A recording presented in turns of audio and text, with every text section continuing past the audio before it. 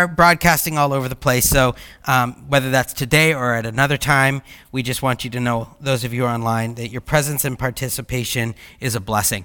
And I just want to say again to those of you who are here, it's great to see your faces, to hear your voices. Those of you who've never been here before, it's great. Those of you who haven't seen in a long time, so good. Thank you. Since the beginning of March, we entered into a season in the church calendar called Lent. And the word Lent literally means springtime. It's this time of remembering what God has done for us, and it's traditionally a time of preparing for Easter. So you think about it like the process of growing flowers. There's that part where the seeds are cold and dark and buried in the ground, in many ways alone and being challenged by the elements like snow and rain and cold. But ultimately, the process leads to growth and transformation and new life bursting out of the ground, drawn by the sun, so we can see the beauty of spring. And it's been happening around us. I was just driving through my neighborhood, and one of the center kind of turnarounds is just full of these bright colored tulips. But this process, if what happens below the ground doesn't happen like it's supposed to, all the hard work that happens below the ground, if it doesn't happen, the new life that the flowers are designed to experience doesn't happen. And so in the same way, Lent is meant to be the church's springtime, a time out of the darkness of sin's winter, a repentant, empowered people emerges. Now, since this Lenten season began, we have been going through a sermon series entitled Again and Again, a Lenten Refrain. And each week we've been reminded that again and again, suffering and brokenness is part of life. We doubt again, we struggle, we lament again, we mess up again, and every time lives are taken unjustly, every time the powerful choose corruption and violence, every time individuals forget how to love, the story of Jesus on the cross repeats itself again and again. And with it, we exclaim, like, how long, God, will this continue? And during this pandemic, we've journeyed through this season all together. We've been waiting, and we've hoped and cried out again and again for this day to come. And today is the day we have been waiting for. It's Resurrection Sunday. And so we say, He's risen. He is risen indeed. And it's with the resurrection that we now have this Lenten refrain that echoes again and again in what often feels like this constant chaos of life. In the resurrection of Jesus, God now offers each of us a sacred refrain, saying to us again and again, I choose you, I love you, I'm with you, and I'm for you. Amen? And so today we're closing out this series talking about how again and again the sun rises. And thankfully, we had a beautiful morning to remind us of that. But before we dive in and think about what this means for us today, let's start with a word of prayer. Father, Son, Spirit, it is so good to be together. It's so good to be in community. And we thank you that this community is one where we can come no matter what's going on, in the deep struggles and the high celebrations and everywhere in between. You meet us here. You unite us together in Christ. And so, God, this morning as we think about what this means for the sun to rise every day, again and again, what that means to our faith and symbolically what we do with that, God, help us celebrate the goodness of the resurrection. I pray this in the name of the Father, the Son, and the Holy Spirit. Amen. So, as I said, we're talking about this idea of how again and again the sun rises. And so I got to show you this clip. I'm a fan of sunrises. This is a time lapse of a sunrise here in Seattle, kind of from West Seattle. And I just love how the skyline is kind of darkened out. And you can see over time the sun coming, illuminating the rays coming through. Not saying this was today, but pretty lovely, right? I love sunrises, and this is a picture from this morning. This morning we had a sunrise service down at Magnuson Park, and we were very fortunate to have the sunrise visible, and you can kind of see in the upper right corner, Mount Rainier was in full glory. But like any morning in Seattle, we may have a gorgeous sunrise that stops us and pauses us in kind of awe, or it could be quite gray and uneventful, and we might just not even care, right? We might not even think about it. And the truth is, we rarely consider the mechanics of a sunrise, that the earth is spinning 1,000 miles per hour, traveling an orbit of 584 million miles around a star that's about 1 million times the size of our planet. When we think about it, it's dizzying, right? It's crazy. But because we've come to expect sunrises every day, and we're not always impressed by them, especially because in Seattle we don't always get to see them, we often just sleep right through them, it doesn't take away from how awesome and miraculous they are. And Easter is as familiar to Christians as a sunrise. We know the story, at least one variation, and we likely expect to greet the day the same way every year. But if we've really been sitting in what the meaning of Holy Week is and all the power behind Holy Week, hopefully we're able to experience the day in a new and powerful way. And so today we're going to be looking at Mark chapter 16, verses 1 through 8, which is definitely not the most popular resurrection story of all the Gospels, but I think it speaks to what's been going on in us and around our world. So if you have your Bible, go ahead and turn there to Mark chapter 16. We'll start with verse 1. If you don't, you could use the Bible app online, or you could simply follow along on the screen as I read the passage. And we're going to just start with the first 4 verses of Mark chapter 16, 1 through 4. And it goes like this. When the Sabbath was over, Mary Magdalene and Mary, the mother of James, and Salome bought spices so that they might go and anoint him, being Jesus. Very early on the first day of the week, when the sun had risen, they went to the tomb. They had been saying to one another, "Who will roll away the stone for us from the entrance of the tomb?" And so here we have the two Marys and Salome going to anoint Jesus. And they faced significant risk going to the tomb that morning, which is why they went super early. They're hoping not to be seen by anyone. And at this point, the disciples had scattered, and the Jesus movement basically seems lost. It's been 3 days since Jesus died, which is typically the most intense days of grieving and mourning. Now, most pastors and scholars will lift the women up as the most faithful of the disciples because they stayed at Jesus' side as he breathed his last breath. And Mark also refers to these women at the crucifixion as supporters of Jesus, which some scholars think included financially supporting Jesus' ministry. That said, it's safe to imagine that some of these women may have been part of his ministry and his economic support system. And they're coming to find closure for how they have invested their time and their love and their money into this person. They've come to the tomb in order to properly bury him and move on with their lives. They did not come to see if he had been raised from the dead or to bring Jesus a meal or a fresh set of clothes. And we know this because had they truly believed Jesus would be resurrected, they would not have come bearing the necessary spices and oil to anoint his body as it had been decomposing. Had they truly believed Jesus would be resurrected, they wouldn't be concerned about moving away the stone, which is the only line of dialogue of the passage in this passage that these women use. Their main concern is whether they are strong enough to move this huge rock in order to perform this burial.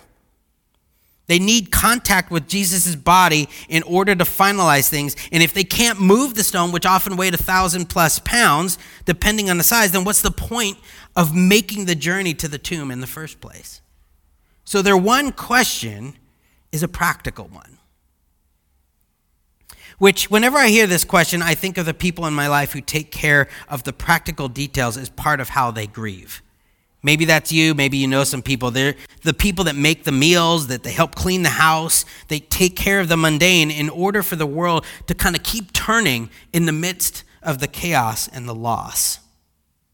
These three are the practical mourners that come in the early morning to find closure and relief. But this is not what they receive at the tomb. And we can see this as the text continues with verse 4. It says this, "When they looked up, they saw that the stone, which was very large, had already been rolled back. As they entered the tomb, they saw a young man dressed in a white robe sitting on the right side, and they were alarmed. But he said to them, 'Do not be alarmed. You are looking for Jesus of Nazareth, who was crucified. He has been raised. He is not here. Look, there is the place they laid him. But go, tell his disciples and Peter that he is going ahead of you to Galilee. There you will see him, just as he told you.' So they went out, fled from the tomb, for terror and amazement has seized them, and they said nothing to anyone, for they were afraid." You could see why this isn't the most popular gospel of resurrection story. And so what we see is these three women did not receive closure or quiet or space for tears or relief. When they show up, the stone has already been rolled away. They enter the tomb, and to the right, they see this angel in white, and this clearly isn't Jesus, and it's not someone they know. And the angel tells them not to be afraid like most do in the Gospels, but of course, they're understandably alarmed and speechless. The women remain silent as the angel tells them what they already know. Jesus died from crucifixion and was buried here. But the angel also tells them something they don't know. Jesus is alive and has already left and is on his way to Galilee. The angel then commissions them to go tell the disciples the good news so they can meet Jesus there. And so that's what the women do. They run full of joy. They're so happy. They go to tell the disciples the good news of the resurrection. That's what happens. Wait, that's not what happens, right? Instead, the Gospel of Mark, as it's originally written, ends by saying this. "So they, the women, went out and fled from the tomb, for terror and amazement had seized them, and they said nothing to anyone, for they were afraid." The end, right? Not quite the ending we expect for Easter, right? Especially when we're talking about good news. Now, most pastors preach that last line looking at these words, terror, amazement, and afraid, in a negative way, which isn't hard to understand because we kind of want to think, shouldn't they be excited and joyful and so motivated? But the thing is, there's more than one way to translate these three words. For example, the word afraid in the Greek is the word phobeo. And if you study this word in the Greek, you'll find that it's used primarily when talking about awe and reverence, which means the word fear isn't wrong, but as you can imagine, experiencing awe and reverence has a very different feel, for sure, than being afraid. The word terror in the Greek is the word traumas, and it literally means to tremble. So of course you might tremble as a result of fear, but you can tremble for lots of different reasons. For example, maybe you're cold, or you're angry, you're stressed, or excited, or when you're waiting for something with great anticipation. Could these women be trembling for a totally different reason than that of being afraid? The third word, the word amazement or bewildered, depending how your Bible translates it, is a very toned down kind of translation of an actual Greek word. The actual word in the Greek is the word ecstasis, which is where we get the word ecstasy, which you can see why they maybe chose a different word, because ecstasy has a very different meaning in our minds. And I don't have time to go into all the details of this incredible word, but what we need to know is that the word is describing a totally immersive, full-body experience. And every time God gives an ecstatic experience to someone in the scriptures, it is always for the sake of transformation. Always. And so then the question becomes, which is it? Are these women experiencing terror, amazement, and fear, or are they utterly speechless, trembling in ecstasy and in awe? Are they just terrified, or are they being transformed? Maybe it's not one or the other. Maybe it's both, right? Maybe it's all of this. Think about it. How would you respond if you were in this situation?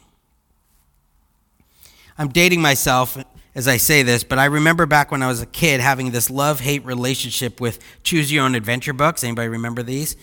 They often said they had 20 plus possible endings. So you'd start on page 1, and by page 10, you'd be given a choice, right? If you choose to continue across the bridge, go to page 12. If you choose to turn around and head back, turn to page 27. And depending on your choice, the book could be quite short, or it could be quite lovely and exciting and long. And sometimes it would be really fast. Like you'd get to your first choice, you'd pick it, and they would say something like, you start to cross the bridge, and halfway across, you slip and fall and die and land on the rocks. And the end. And you've read like 3 pages, and you're like, wait, what is, there's 100 plus pages. How can the book be over?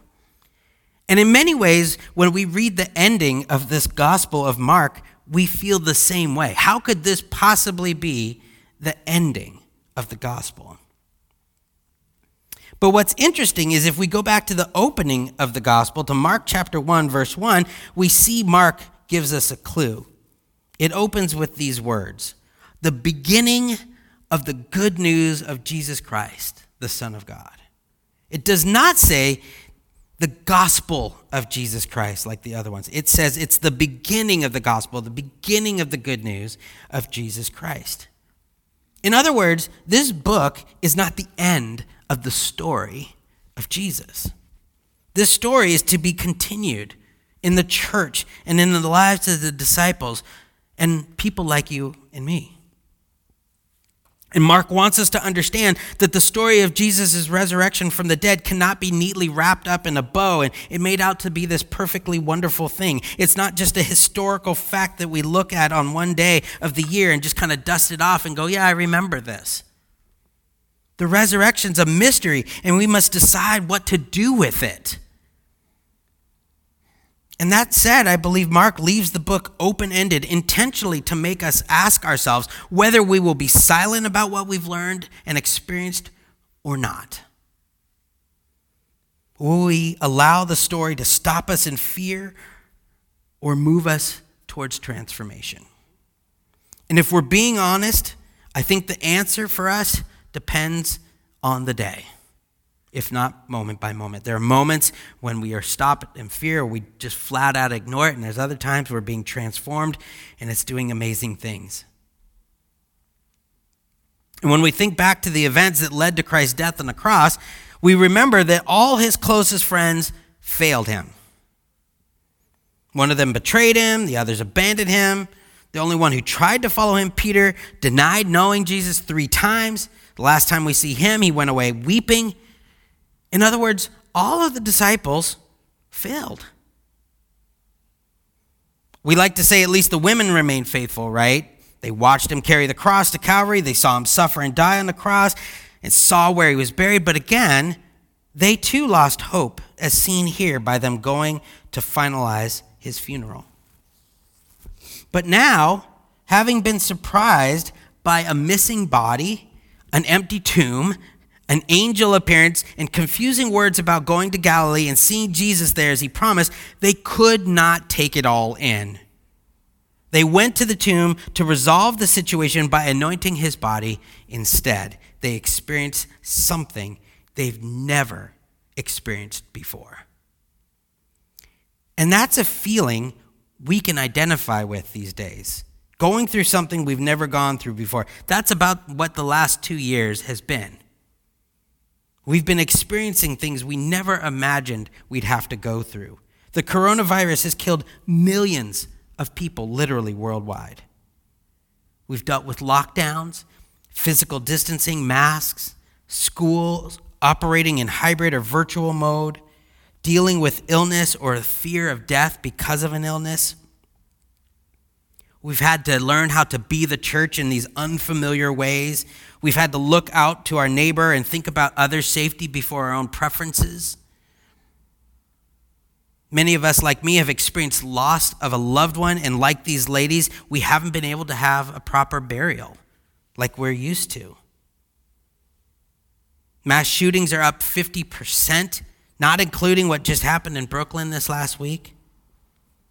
We've seen extreme political division, horrible racial injustices, not to mention the threat of a new world war. All of this brings up ongoing fear and anger and sadness and frustration, all the while trying to figure out a new normal while longing for things to just go back to the way things used to be. And then we're constantly facing this looming unknown of what tomorrow will bring.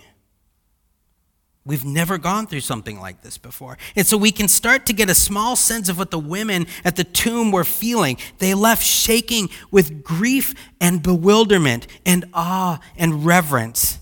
They were silenced and trembling in a full-body ecstatic experience. And at least initially, they told no one. And understandably, they were overwhelmed with their call to be messengers of this incredible and unbelievable news. And so they kept it to themselves, at least for a little while. So again, it's very clear the disciples of Jesus fall short. But the thing is, when you realize this, you go, wait, that's real life. Right? That's reality. The life of a disciple following Jesus is never an easy, simple journey. It's a way marked again and again with failure and doubt.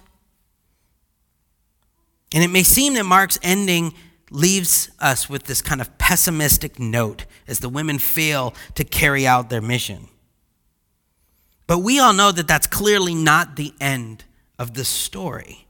And this story isn't even about the disciples' failure and foolishness, and it's not about our faults and weaknesses as well. The gospel is about the power of God that overcomes sin and death and overcomes human dysfunction and disaster. And we know that the good news of Jesus' resurrection for the dead was proclaimed and is being proclaimed still in this very community and around the world, just as Jesus promised.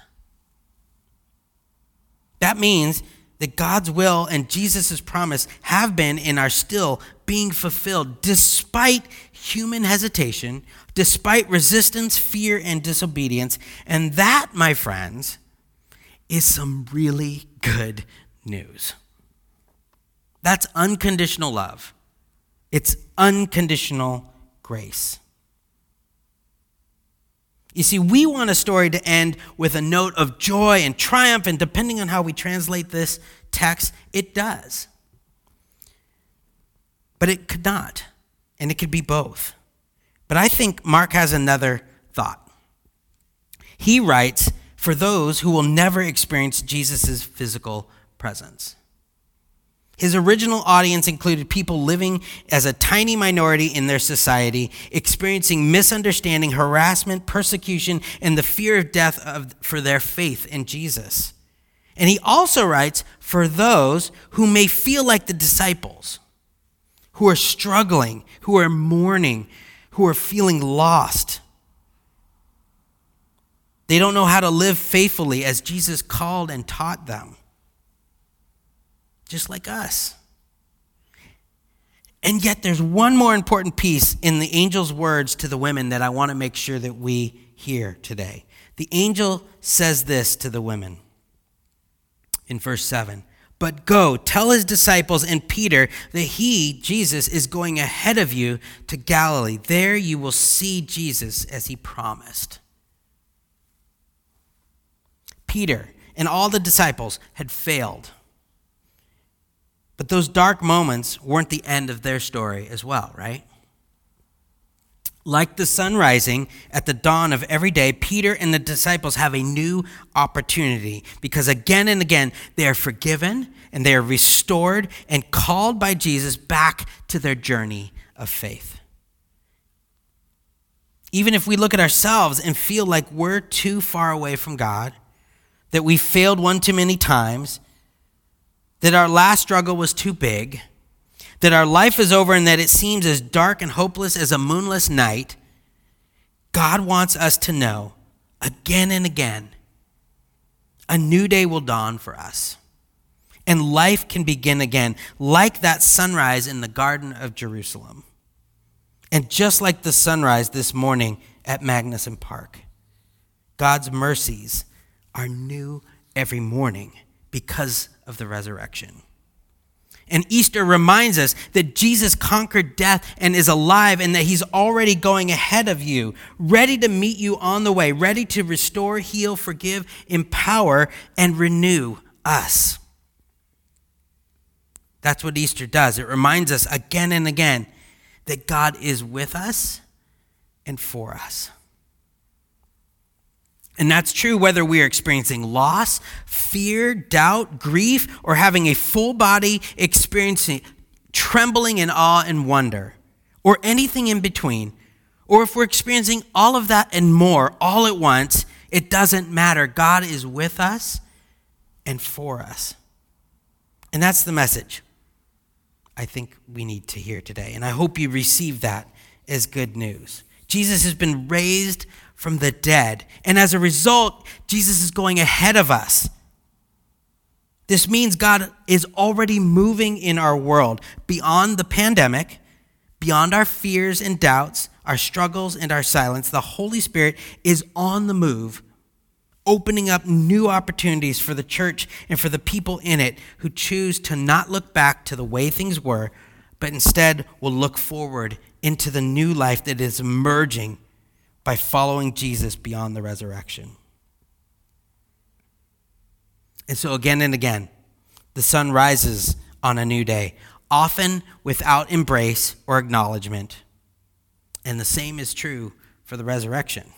Whether or not we discern what's happening, God is literally and figuratively turning the world around. God is resurrecting each of us at every moment of every day with every breath that we take. And just like the sunrise every day, the choice is ours to pay attention or not. No matter how we respond, though, at any moment, the resurrecting work of Christ continues in us and in our world, making all things new. And to me, that is some incredibly good news. And so with that, may we be the repentant, empowered people who have emerged out of this Lenten season because of the realities of the resurrected Jesus. May we be captivated by the power of the Holy Spirit, much like a beautiful sunrise, and may we embrace the transformation that comes with following God's way, knowing that God is with us and for us, guiding us each and every step of the way. Amen. Amen. I'm going to invite the worship team to come up. As they do, they're going to just take a few moments to play kind of instrumentally to allow us space to ponder what we've talked about today. And I want to invite you as you do to allow yourself to be honest with where you're at. Because it's truly okay if you're in a really difficult place or if you're in a really great place or anywhere in between. I hope you receive the good news of the resurrected Christ is with you and for you. So that said, I would also like to invite our prayer team to come up. They'll be right up here. But during this time, feel free to use the space to pray, to ponder what we've talked about, to confess, to own, to give thanks, to receive, to be filled, to dream, whatever you feel called to in this time. And if you're online as well, the prayer team, all you have to do is click the request prayer button to the left of the chat line. Someone will connect with you in the order of its being received. I'm going to close with a word of prayer. We'll have some music to kind of ponder, and then we'll sing one last song of response. Father, Son, Spirit, we thank you that we can, even in a morning like most of our mornings where it's dark and gray and we don't even think about the sun rising, we thank you that you are still at work in our lives, even when we go days, maybe even months, maybe even the last 2 years, not even understanding the resurrection. You still are resurrecting us with every breath we breathe. You are transforming us. God, help us to be the men and women who don't just think about that, but know it and are experiencing it. We're tapping into the work that you're doing in and around and through us.